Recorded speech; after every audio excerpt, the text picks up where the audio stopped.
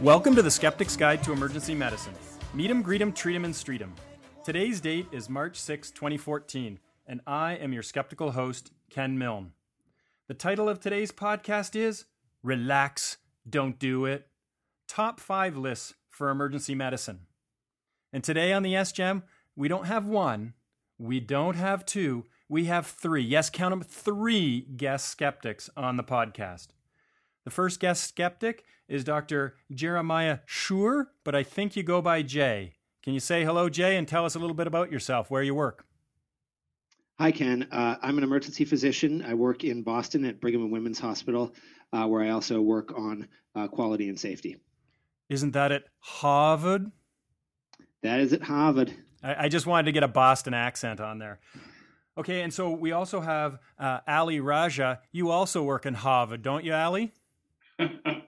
Ken, that's exactly right. I do. Thanks for having both me and Jay on. I'm glad you're willing to put up with a couple of Harvard guys. The next skeptic is a former Harvard guy, so he's learned his lessons and moved on. Oh, he moved on, did he? Well, this is Dr. Arjun Venkatesh, and RJ, why don't you say hello? Hi, Ken. Thank you. I'm now at an institution that is not nearly as famous as Harvard, but hopefully as well known as Yale. And I'm here as part of the Robert Wood Johnson Clinical Scholars Program and doing a lot of research around quality measurement. Well, it's great to have you 3 skeptics on the program today. Each week, people listening to the program know that I like to put my skeptical eye on a recent publication. And this is an attempt to cut that knowledge translation window down from an average of 10 years to 1 year. And I use the best evidence in emergency medicine, or BEAM critical appraisal tools, which are now available online for free for everyone to use, to do a critical appraisal of a paper. However, every so often I like to take a break from the usual format, take a step back and discuss a larger issue, sort through the forest and the trees, and talk about an important emergency medicine topic. And we've done this before on a number of occasions. We did it when we discussed Choose Wisely on number 15. The SGEM number 20 was, of course, Hit Me With Your Best Shot, talking about mandatory flu shots for healthcare workers. And then we had We Are Young, talking about social media and medical education. And then that great guy, Jeremy Faust, talked about the 5 stages of evidence-based medicine grief.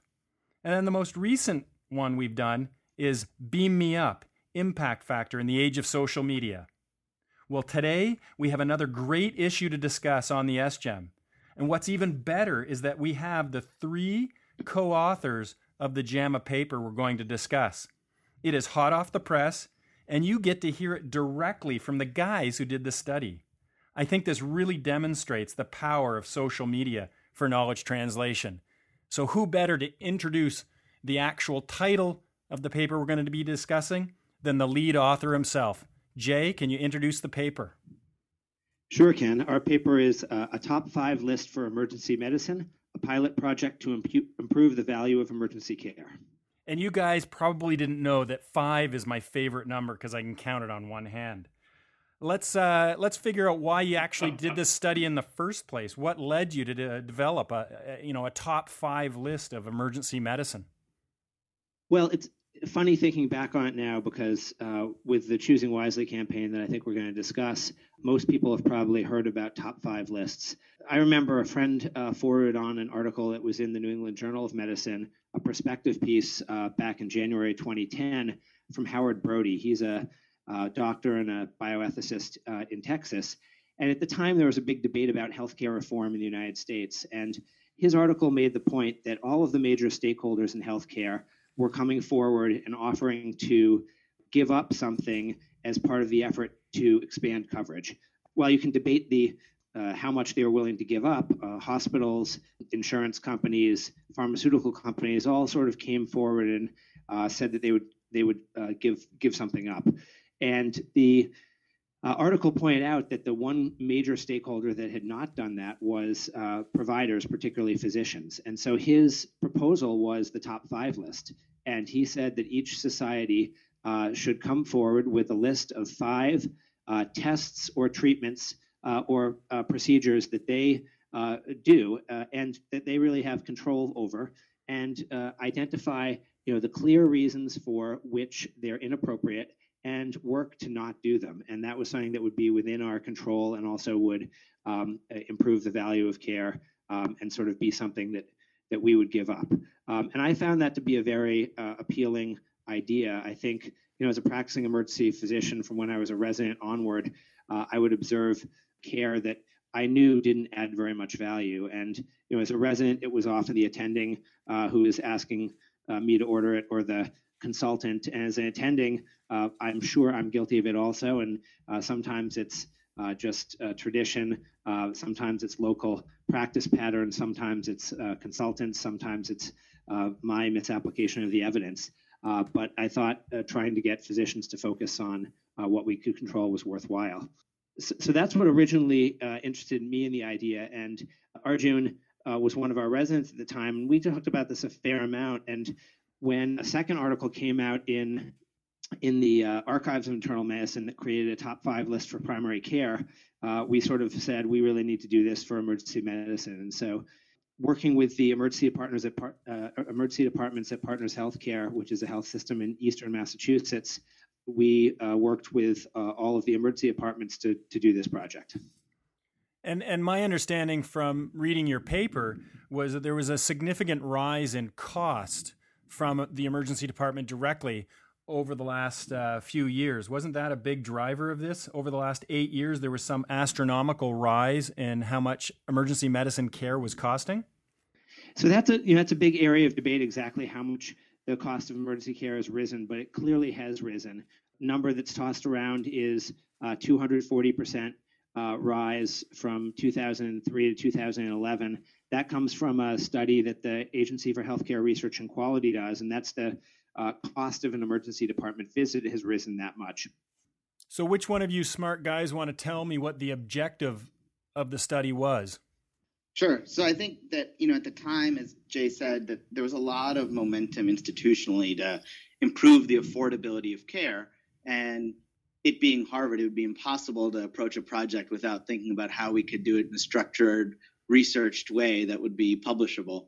And so I think that the other thing to remember is that a lot of this is timing. And so while there was timing institutionally around interest for this, there was a lot of forces that also made this a topic of interest nationally and gave this momentum. The cost of healthcare has been going up, not just last year, not just in the last decade, but for many years. And there's been a lot of calls to reduce the cost of care. When we first started this project and did a little literature review, there's actually a paper back in JAMA in 1980 looking at the cost of emergency care and opportunities to reduce it. I think the difference this time around was that there was a whole national call to start looking at this issue, not just because it's expensive, but because it was, driving down wages for folks across America, and it was bankrupting companies and bankrupting individuals. And so there was this kind of general acceptance that this was an important issue. And so with that kind of background, you had the leadership of Partners, which is this larger health system, committed to finding ways to make care more affordable. And then the leaders within each department, in this case emergency medicine, said, well, how can we thoughtfully do this? And so the objective that we wanted to do, and after we'd seen these lists from the folks in pediatrics and primary care, was to figure out what those 5 things we could do would be to reduce cost, but to do them in a way that they would really be actionable. And I think one of the things that we saw was that it was easy to come up with a list of things that frustrated you, or working clinically, you're like, oh, why do we need to do that? Or that test never is of any use, or that just seemed expensive and costly and wasteful. But to actually be more thematic about it and say, what are things that create that same emotion, but do so broadly across a variety of providers where we can all agree as a group with consensus that this is potentially a low value service that could be reduced and something that we can actually do something about. And so the objective when we got to this was to say, how are we going to get from this, potential list of 100 odd ideas you could think of to 5 meaningful goals that everybody can agree on? And that's how we structured this whole project as kind of a modified Delphi process was that we recognized that the hardest task here was going to be to find 5 things that we could get everybody to agree about. Okay, so that was the objective, to generate this list of 5 things that were sort of in your control that you could do something about, that had little value to the emergency department and to the emergency patients that you're serving. And then you alluded to something called the modified Delphi process. So could someone give us, discuss that whole process and tell us about the methods that you used? Sure. I think we use the word modified here. Importantly, because a Delphi process is something that's been very formally defined. It's very resource intensive. And you'll see this term modified Delphi process in the literature quite often. And I think really the way to think about that is that it's just a structured way to assess opinions of groups, make it through a decision process that allows you to narrow some of your options. And so what we did is we started right at the front line. We went out to all the residents, the PAs, the attending physicians, and we asked them for things that would be potentially reducible and services that were really low value. And we came up initially with a list of 64 different items that people had kind of suggested to us. So Arjun, just to interrupt there. So you approached, I think it was 283 emergency clinicians that included physicians and residents, but also included physicians' assistants and nurse practitioners. So you were very inclusive when you set out on the project. And I think that's really important to make sure that the end user has some ownership so that they can generate that list and then feel responsible for it and then implement it. Oh, absolutely. And I think, this is a system where of the, 5 hospitals that are part of this, 2 of these are big academic teaching centers where the vast majority of the orders for the types of tests and treatments we're talking about are put in by residents and PAs. And so to not ask them what they thought was low value would have completely missed on this dimension of what's actionable and not actionable at the end of the list. I think that's really important because it makes it even more of a sort of a grassroots movement, doesn't it? Because you're talking to those frontline people. Oh, absolutely. Absolutely. The challenge, though, with that is that you also need to combine that with some expertise. And I know, Ali is a member of our TEP, I'm sure has a lot of interesting perspectives on this. But what we did is to balance all this grassroots kind of ideas that we'd gotten out there, we put together a technical expert panel that really involved, myself at the time as a resident, a quality chief from each hospital, and then experts in the kind of areas of service use we thought we'd be targeting: imaging, hospital admission.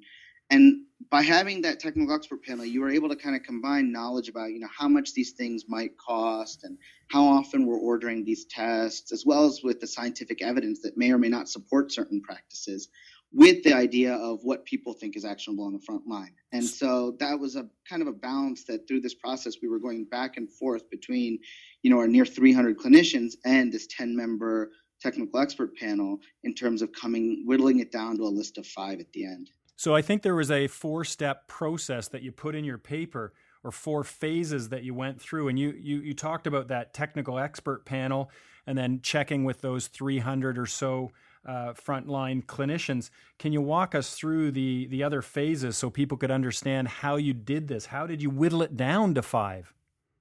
Sure. So phase 1 was reaching out to everybody and asking them for ideas. And when we did that, we got 64 ideas back. And then phase 2 said, let's take our technical expert panel and have them rank each of these ideas based on how beneficial or harmful they are to patients. And that's kind of based on how good the scientific evidence is, how actionable they are. Could emergency clinicians really reduce these low value services? And then kind of a general gestalt or feel around how much does this cost? Is this something that's done quite often? And is it something that's pretty expensive? And we didn't use actual cost data. We did, periodically try to give people things from the literature or data around how much the utilization was, but we actually did this without looking at the specific cost of each service.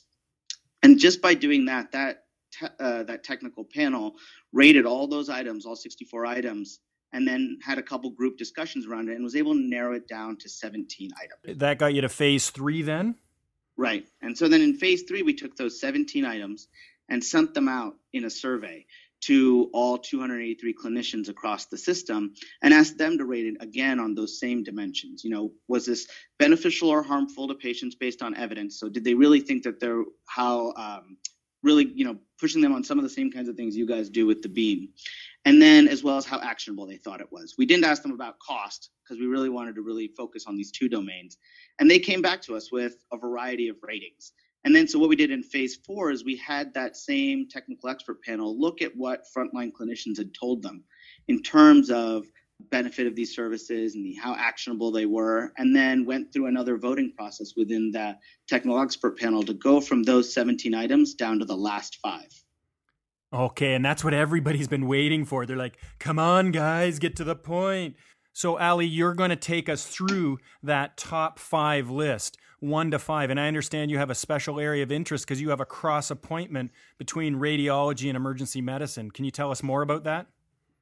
Oh, absolutely. But I'll keep it short because I know you want to get to the list and your listeners want to get to the list. I've got a dual appointment in both departments here at the Brigham, but I'm an emergency physician, and my focus is really on the appropriate use of imaging. And I think that in a process like this, if you have somebody like me involved whose interest is really in imaging, you would be tempted to have a lot of imaging tests as your results of your top 5. Now, it just so happens that we do, but we did it in such a way, and Arjun and Jay did a fantastic job of making everything very transparent and open. And all the scores from the modified Delphi process, which is, is an iterative process where everybody knows along the way how the scores are doing for each of the measures. Everybody was quite open and honest and sure that it wasn't just me wanting things to go my way and have imaging tests, but these were what everybody felt together. So I think we've teased people long enough, don't you, Ali? I feel like I'm an intern calling a consultant and saving the meat of the story for the very end of the call. But so number 1 on the list of top 5 tests that we think that we should not be doing as many of is do not order computed tomography of the cervical spine for patients after trauma who do not meet the Nexus rules or the Canadian C-spine rules. So I'll include a link in the blog so I can remind everyone what the Nexus criteria are and what the Canadian C-spine, and by the way, guys, I call them clinical decision instruments, not rules. That's to each his own. We can call them anything you want. This is your podcast. Well, rules are made to be broken, and they're just sort of like, could you just call them like aids or tools or instruments? Why do they have to be rules? Absolutely. Number 2, do not order CT to diagnose pulmonary embolism without first risk stratifying for PE with some sort of probability and or D-dimer if low probability. So what you're talking about is something like a Wells criteria. So going through the Wells criteria and scoring people low, medium, and high, and stratifying them on that probability, and then getting that Jeff Klein PERC rule in there for those low probability PEs. Ken, you're absolutely right. You could also use the Geneva or the modified Geneva criteria, or you could even use clinical Gestalt, which has never been shown to be any worse than any of the instruments that you just mentioned. See, I'm converting you. What is number 3? Number 3 is do not order magnetic resonance imaging of the lumbar spine for patients with lower back pain without high-risk features. So what are some of those high-risk features, or what are those red flags that would trigger an MRI? So, a lot of it has to do with the use of conservative management first. And a lot of it has to do with whether or not it's acute or chronic and whether or not there are neurologic deficits. And we can actually send you a link to the American College of Physicians guidelines along the imaging of low back pain with MRI that delineate all of those in depth. Ali, what's the 4th rule on this list of 5? Number 4 is do not order CT of the head for patients with mild traumatic head injury who do not meet the New Orleans criteria or the Canadian CT head rule, which is a rule, even though it's a decision instrument. Thank you. Did you notice, Ali, that 2 out of the 4 that we've discussed so far came out of Dr. Ian Steele's work in Ottawa? And he was the guy that we talked about last week with the Swami about ACLS drugs in out-of-hospital cardiac arrests and the OPALS trial. That was with a classic paper we actually critically reviewed last week. I find that kind of interesting. That's interesting, but I also wanted to point out that it's actually been 3 because George Wells of the Wells criteria also used to be with Ian Steele's group back when they made those criteria. They are just a research factory there in Ottawa. You know what I find interesting is that the United States won 28 medals in Sochi at 25. You know, the only medal that counted was the Olympic men's hockey game and the Olympic women's hockey game.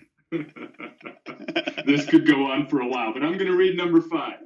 Do not order coagulation studies for patients without hemorrhage or suspected coagulopathy. Examples like anticoagulation therapy or clinical coagulopathies. Well, thanks for running through those 5, the top 5 lists there that you guys generated from the research project. Usually what we do is we get the quote of the author's conclusions. And so I'm going to ask Jay, before we discuss the paper, I'm going to ask Jay, could you actually give us the quote as the lead author of your conclusions? Sure. Our technical expert panel identified clinical actions that are of low value and within the control of ED healthcare providers.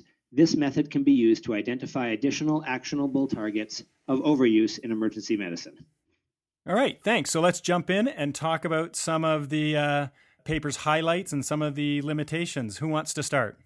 I'd be happy to start. Comment a couple highlights. The first is that I think our technique is not particularly difficult to do, and it's reproducible. I think you mentioned you've done something similar at your hospital, and there is a real value of doing this exercise in the sense that if you generate your own list, you've got buy-in and local application.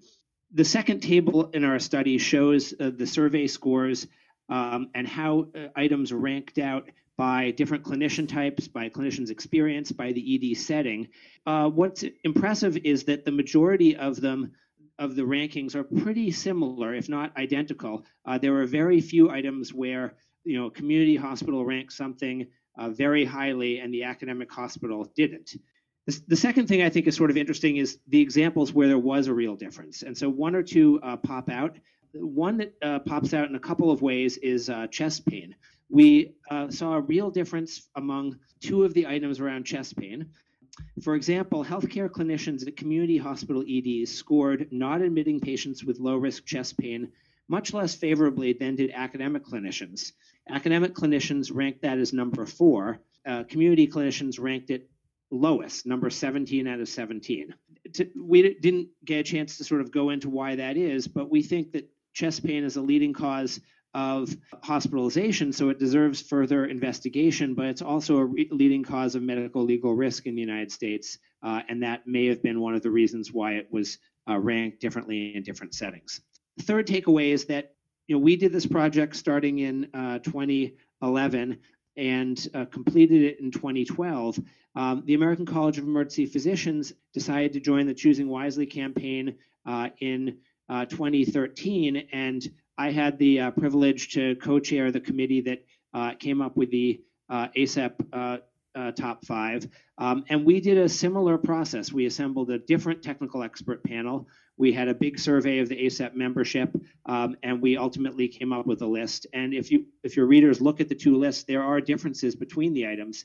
And so it shows that this is a process that is really locally driven. And I think that's a good point because, first of all, you started this process before the Choose Wisely campaign got underway. And then when it did get underway and ACEP joined in October 2013, they did generate a different list because they had a different expert panel and a slightly different process. You did mention that we, and that means at my hospital, South Huron Hospital, known as the little hospital that does, Choose Wisely in this case, our medical staff got together and generated our own list of things that we could think of that were 5 things that we could choose wisely about to improve patient care based on the evidence. And so what I'll do is I'll throw up ACEP's list and I'll throw up South Huron's list, and we'll see if anybody else can generate their own list. So any more comments on the paper itself, maybe some limitations that you thought it had? I think there are a couple limitations. The first has been mentioned. This is really work out of a single healthcare system. We have 6 emergency departments, 2 academic and 4 community, but all of them are really in the metro Boston area. And so this really would not represent rural emergency medicine well. Secondly, I think the panel didn't have cost data. And the third is that as this project moved along, we started a couple of affordability projects across the system. Two of those were CT-based projects, one around head CT for mild traumatic head injury, and another was CT for pulmonary embolus. And so in theory, it's possible that that influenced the choice of the expert panel, although we think that the process really asked them to choose independently. So before we move off this great paper you guys put together, I want to bring Ali and Arjun back into this. And Ali, I was wondering if you could discuss your work with the radiology department, because you had that cross appointment, and how did you get their feedback and support for this project? Because a lot of it did involve imaging. It did, and thanks for pointing that out, Ken. One of the things that, it's not necessarily a limitation of this paper, but may be unique to some larger institutions, is that we have a very, very strong relationship with our Department of Radiology, and we collaborate quite a bit. That's obviously a little bit more difficult if you have a private practice radiology group, for example, or if all you have is teleradiology. You don't necessarily have the same partners working with you hospital-wide from the radiology point of view. But because of the fact that we work so well with our radiologists, we're able to move forward on initiatives like this very easily with them. And so that, I think, is very important if you want to try and make hospital level change, is you need somebody that can help you with interdepartmental collaboration as well. I've had a number of friends from around the country talk about the paper that Jay led and that Arjun led that we're talking about today. And one of their biggest issues has really been that they don't think that they can do something like this at their hospital. But I have to say, Ken, given the fact that you've already done something very similar at your hospital, I think that all it really takes is a dedicated group of emergency physicians who are willing to move forward. And you've already shown great examples of that at South Huron. Well, thank you. And it makes a difference if we just work collaboratively, because, we don't work in a silo. We don't work in the emergency department and not connected to our EMS, our radiology department, our laboratory, our ICU, our CCU. It's a continuum of care, and we need to work together with all partners in the continuum to make sure that our patients get the best care, because that's why we're there. So Arjun, could you give us some final words? I think you wanted to discuss some stuff on testing, because you're rapidly becoming an expert in this area.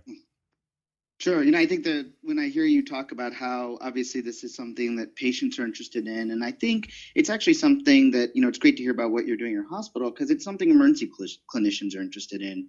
And when we did this project, I was a chief resident, and I can say one thing that was probably very easy in this project was getting residents engaged. And so I think that speaks to the fact that this next generation of emergency physicians views stewardship and the cost of care and how we have to make sure that we're making valuable decisions in concert with patients as being something really important.